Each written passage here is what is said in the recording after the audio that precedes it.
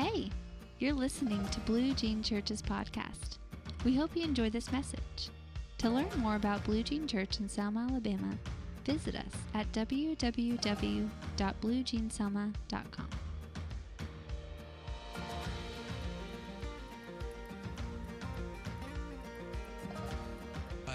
Colin, y'all know Colin. He doesn't need an introduction, but y'all, this is. I cannot believe Selma and Blue Jean has gotten Colin McConerty back, and so he is. You're awesome, dude. You're just one of the most awesome people I know, and I learned from you. Did you know you were going to do communion after you spoke? Okay, cool. Gave you plenty of time to know. Y'all give it up for Colin McConerty.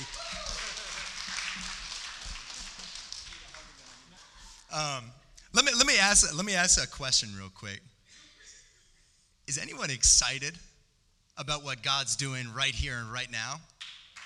Give me something. Come on, give me something. I want you to turn to your socially distanced neighbor and tell them, now is the time of the Lord's favor. And today is the day of salvation. What I just spoke to you was scripture. And what that means is what I spoke to you is the truth. Somebody's catching on. Somebody's catching on here this morning. Glory to God. Praise you, Jesus. Okay. For our scripture this morning, our foundation for this morning, we're going to go a little old school. So we are going to turn to 2 Chronicles chapter 20. For those of you who are wondering where 2 Chronicles is, it's right after 1 Chronicles. Sorry, that's an old preacher joke. It's about halfway through the Old Testament.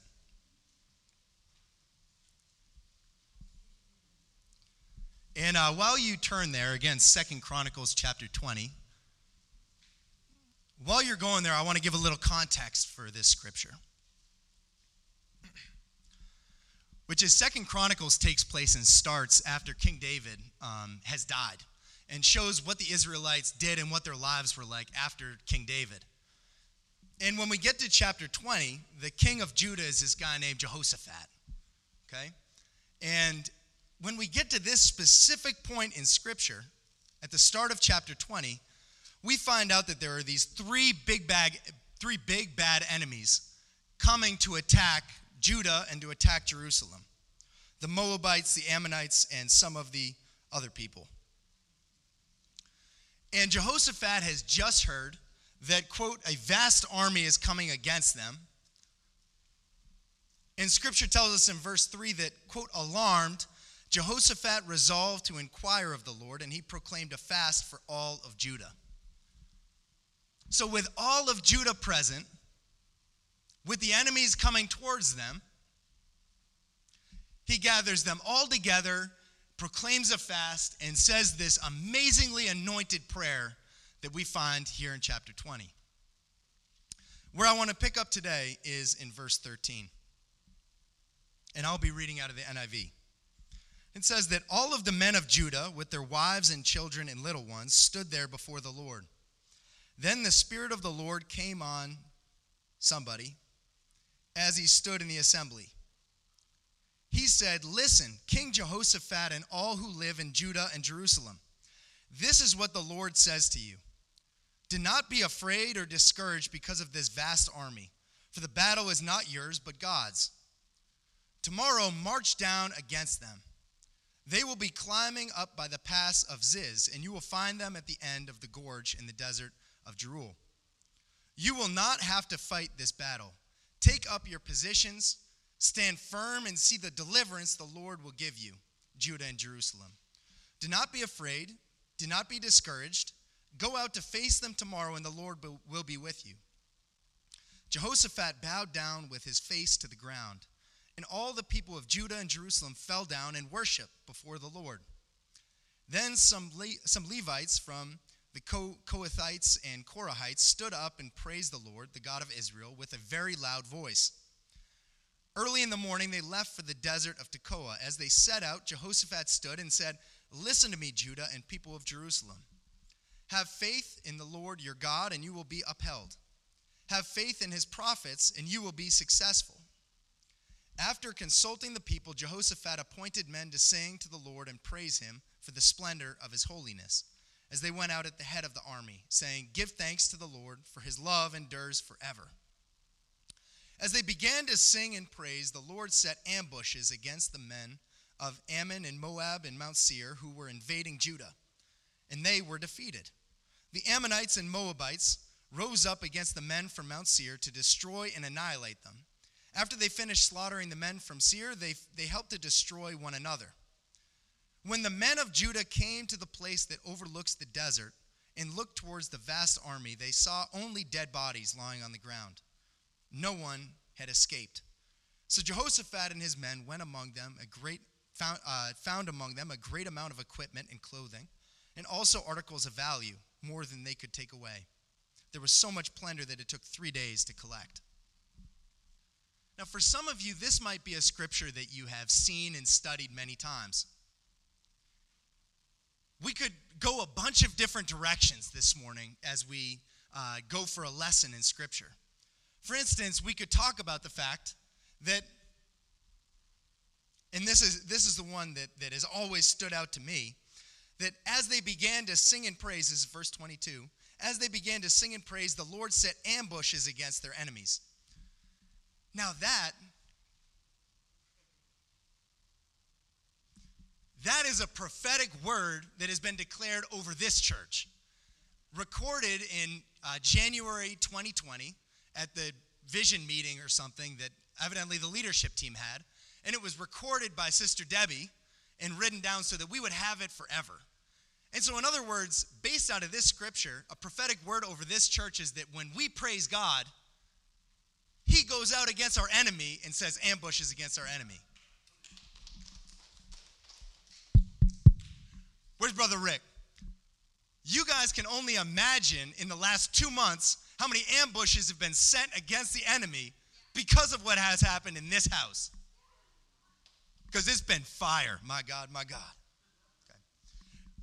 But that's not our main point of discussion this morning. We can also talk about the fact that when Jehoshaphat was facing these 3 enemies, a vast army, more than he could handle, what did he do? Alarmed, he resolved to inquire of the Lord and proclaimed a fast. And so we could talk about this morning the importance of when we are scared and we can't handle a situation, the importance of praying and asking God for help and going to him first and foremost. Again, that's not where we're going to be this morning. I just wanted to point out the fact that all of these are biblical truths that we could take away from this scripture. But what I want to talk on this morning and have it on my heart to talk about this morning is faith. And so let's look at this scripture. I had never seen this story this way until, I don't know, last month or something. This sermon's been on my heart for a while. Let's look at what we can glean and learn about faith from this story and from this scripture. And the main question from which the sermon came about was, why did God require them, or instruct them is a better word, in verse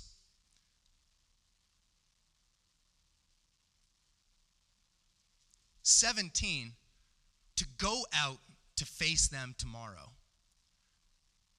And so let's spend a little time this morning on the message and the theme, go out.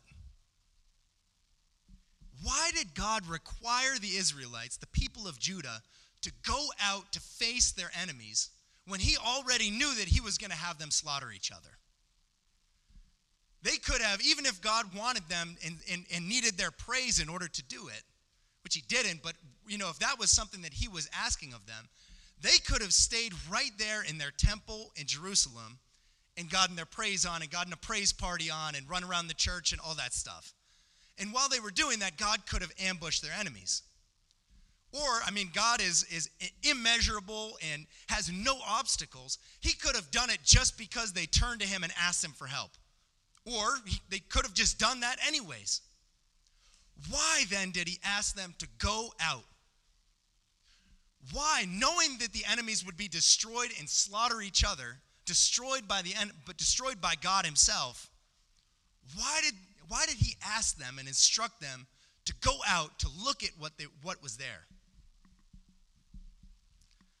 And turn with me to verse 17. And it starts like this: you will not have to fight this battle, which Brother Josh quoted this morning when he was praying for us. But look at what comes after that. Take up your positions, stand firm, and see the deliverance the Lord will give you. Again, take up your positions, stand firm, and see the deliverance the Lord will give you.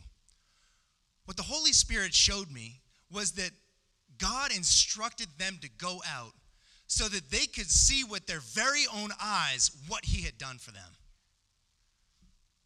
It would have been one thing for the Israelites to have heard about from afar an enemy that was coming towards them, and to stay in the church and praise God, and then for the enemy never to show up. That would be one thing. But it was another for the Israelites to go out and see with their very own eyes what God had done and accomplished for them. What was that? It says right here. When the men of Judah, in verse 24, when the men of Judah came to the place that overlooks the desert and looked towards the vast army, this, ladies and gentlemen, was the first time that they had seen the army that was coming against them. They saw only dead bodies lying on the ground, and no one had escaped. In other words, God had them go out so that they could see with their very own eyes the extent of his love and his deliverance for them. It's one thing for us to hear about God being our protector. It's another for us to see it with our own eyes. And God sometimes will ask us or instruct us to go out so that we can see the extent of his love and his goodness.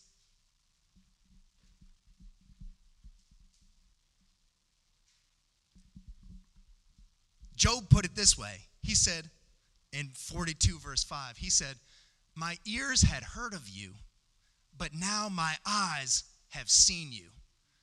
It's one thing for us to hear about the good things that God is doing and hear about who God is and hear about his love for us.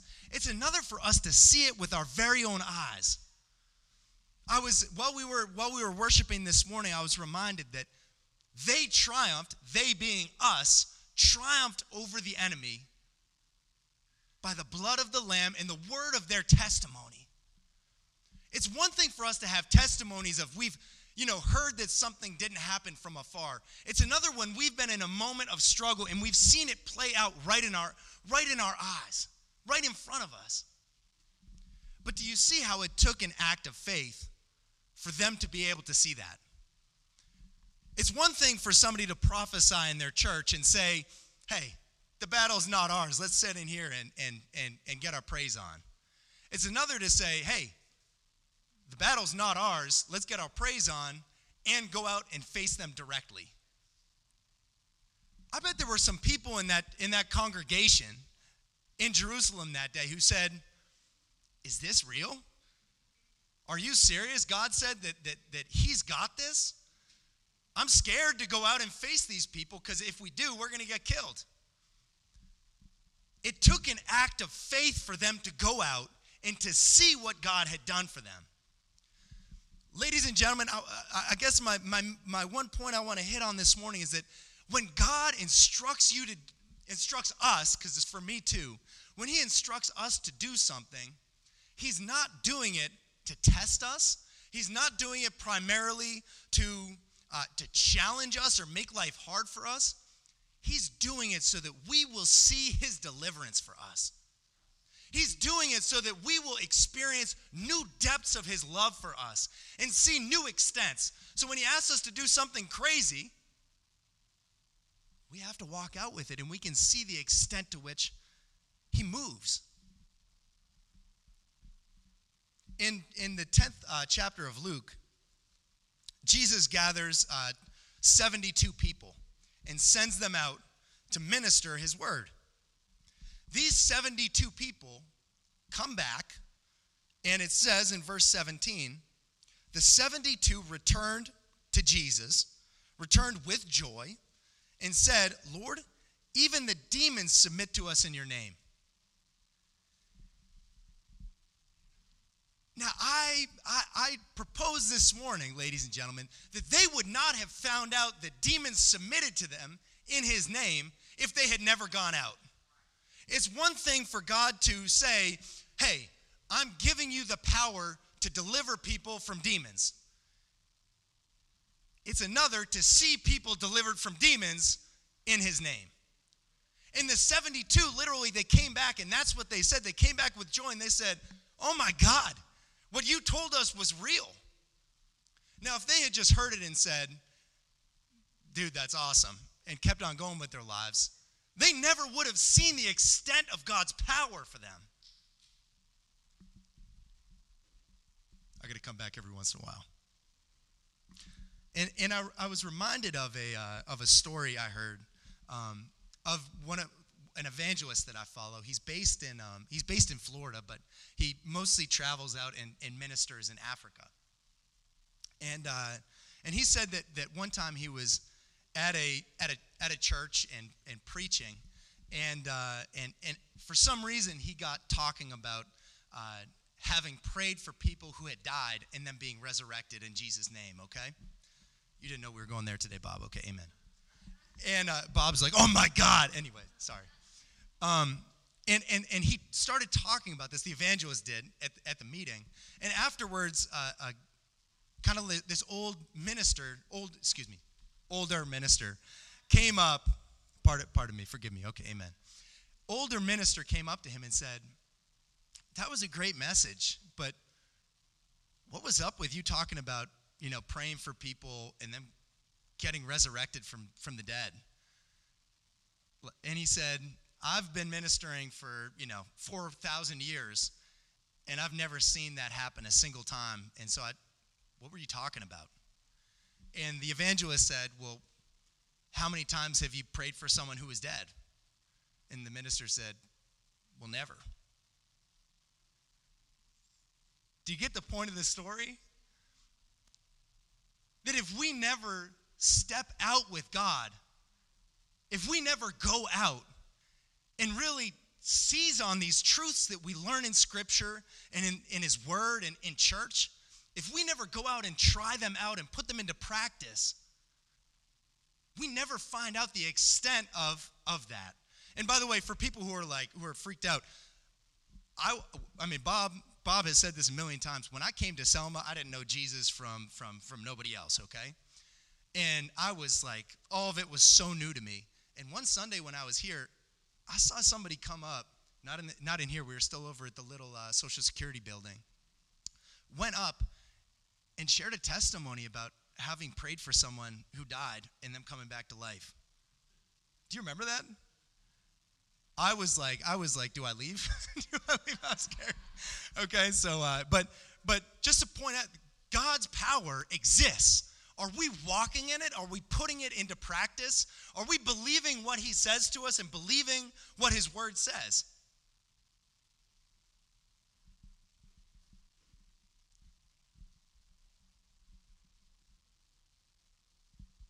Hebrews chapter 11, verse 1 tells us what God's definition of faith is. And says that faith is confidence in what we hope for, and it's assurance in what we do not see. Again, faith is confidence in what we hope for, and assurance in what we do not see. In other words, faith starts internally. But at a certain point, our faith should boil over into action. James says it this way, that faith without works is dead.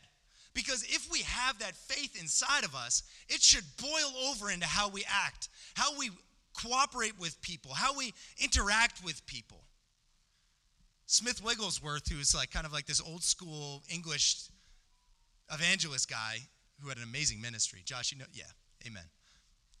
That's what I'm talking about. I love that guy. All right, amen. And Smith Wigglesworth used to say it this way. They didn't call it the book of Acts because the apostles sat in a room praying together the entire time.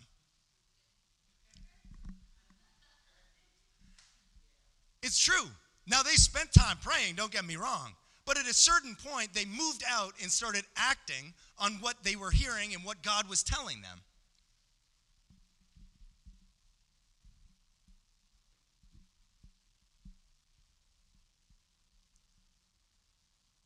And so what's the message this morning? The invitation from God is for us to go out. When God speaks something over our lives, go out. Put it into practice. Have the faith not only to have confidence in it, and assurance in it, but let that boil over and go out to see it in practice. What do I mean by that? When God works a miracle in your life, go out and testify about it. When he gives you a word to share with somebody, go out and share it with somebody. I'm not going to call them out because they would be embarrassed, but there was one of our teenagers in this congregation who, after service maybe a month ago, came up and gave me a word that absolutely knocked me out. Do we love our congregation or what? Oh my God. Oh my God. It's amazing to see the way that even that moves amongst our youth is amazing and so beautiful. But when God gives you that desire to go do something, go do it. When he tells you the battle is not yours but his, but he wants you to go out to see it, go out to see it. So that not only do you have it in your ears, but you can see it with your eyes.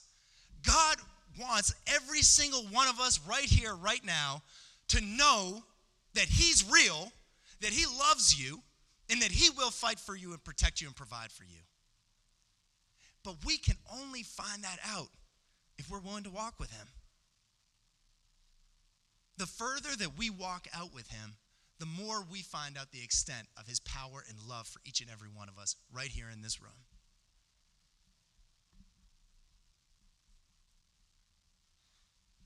And so, yes, inquire of God. Yes, fasting is fantastic and praise is a powerful weapon. But go out to see the deliverance that God has for you.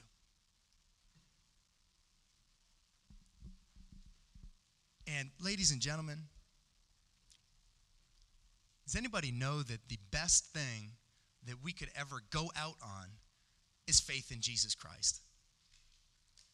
When we take this step to believe in Jesus, when we trust him and step out with him, there is nothing better because it opens up, it's like the floodgates of heaven open for us.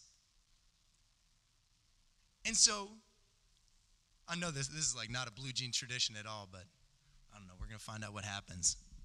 And so, when we do that for Jesus and step out with Jesus, we go out and we see the extent of his love and power in a way we've never seen it before. I don't think I've ever done it.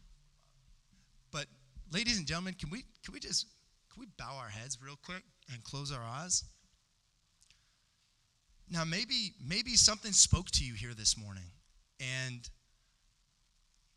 ladies and gentlemen, the start to all of the things we have been talking about is giving our hearts over to Jesus.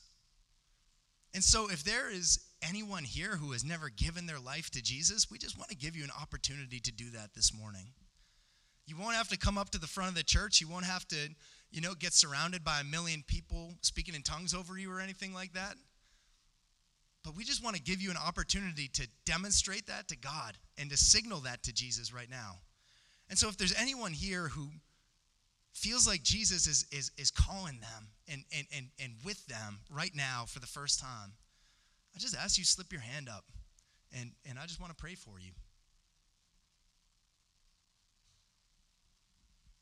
And Jesus, we thank you. We thank you.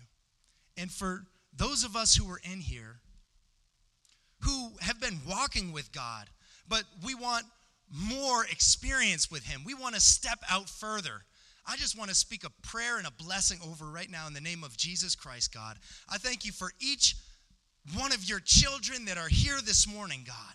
I thank you that you know them, Lord, that you knew them even before you formed them in the womb. I thank you for your beautiful plan for their lives. I thank you for the amazing destiny, God. I thank you that you kept them right here for this moment, rescued some from the throes of death, God, so that they could be here right now. God, I believe and I stand and proclaim that each person that is here for a reason. And God, I thank you for that destiny for them, God. I pray in the name of Jesus Christ that, Lord, every burden, every anxiety, every fear, every chain broken in the name of Jesus Christ. And I proclaim, God, that they shall go forth from this place filled with joy, filled with happiness, filled with peace, feeling lighter than they've ever felt before in the name of Jesus Christ. And God, I pray that our faith in you will increase, will expand, God. May we have more swag, Lord, as we go out. Increase us, Lord, in faith, not just internally, but externally. And God, we thank you, we proclaim. We thank you for being here with us, Lord. You know that my words mean nothing except when they're spoken with the Holy Spirit. And God, we just trust you right now to go forth in people's hearts. And we thank you for this morning in the name of Jesus Christ. Amen and amen. And all the people said,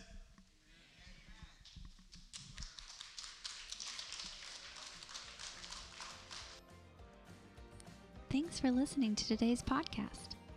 We hope this message has equipped and inspired you to transform people, your community, and the world through the love and power of Jesus Christ. Whether you're from Selma or anywhere you're listening from, we'd love to hear from you. Visit us online at www.bluejeanselma.com.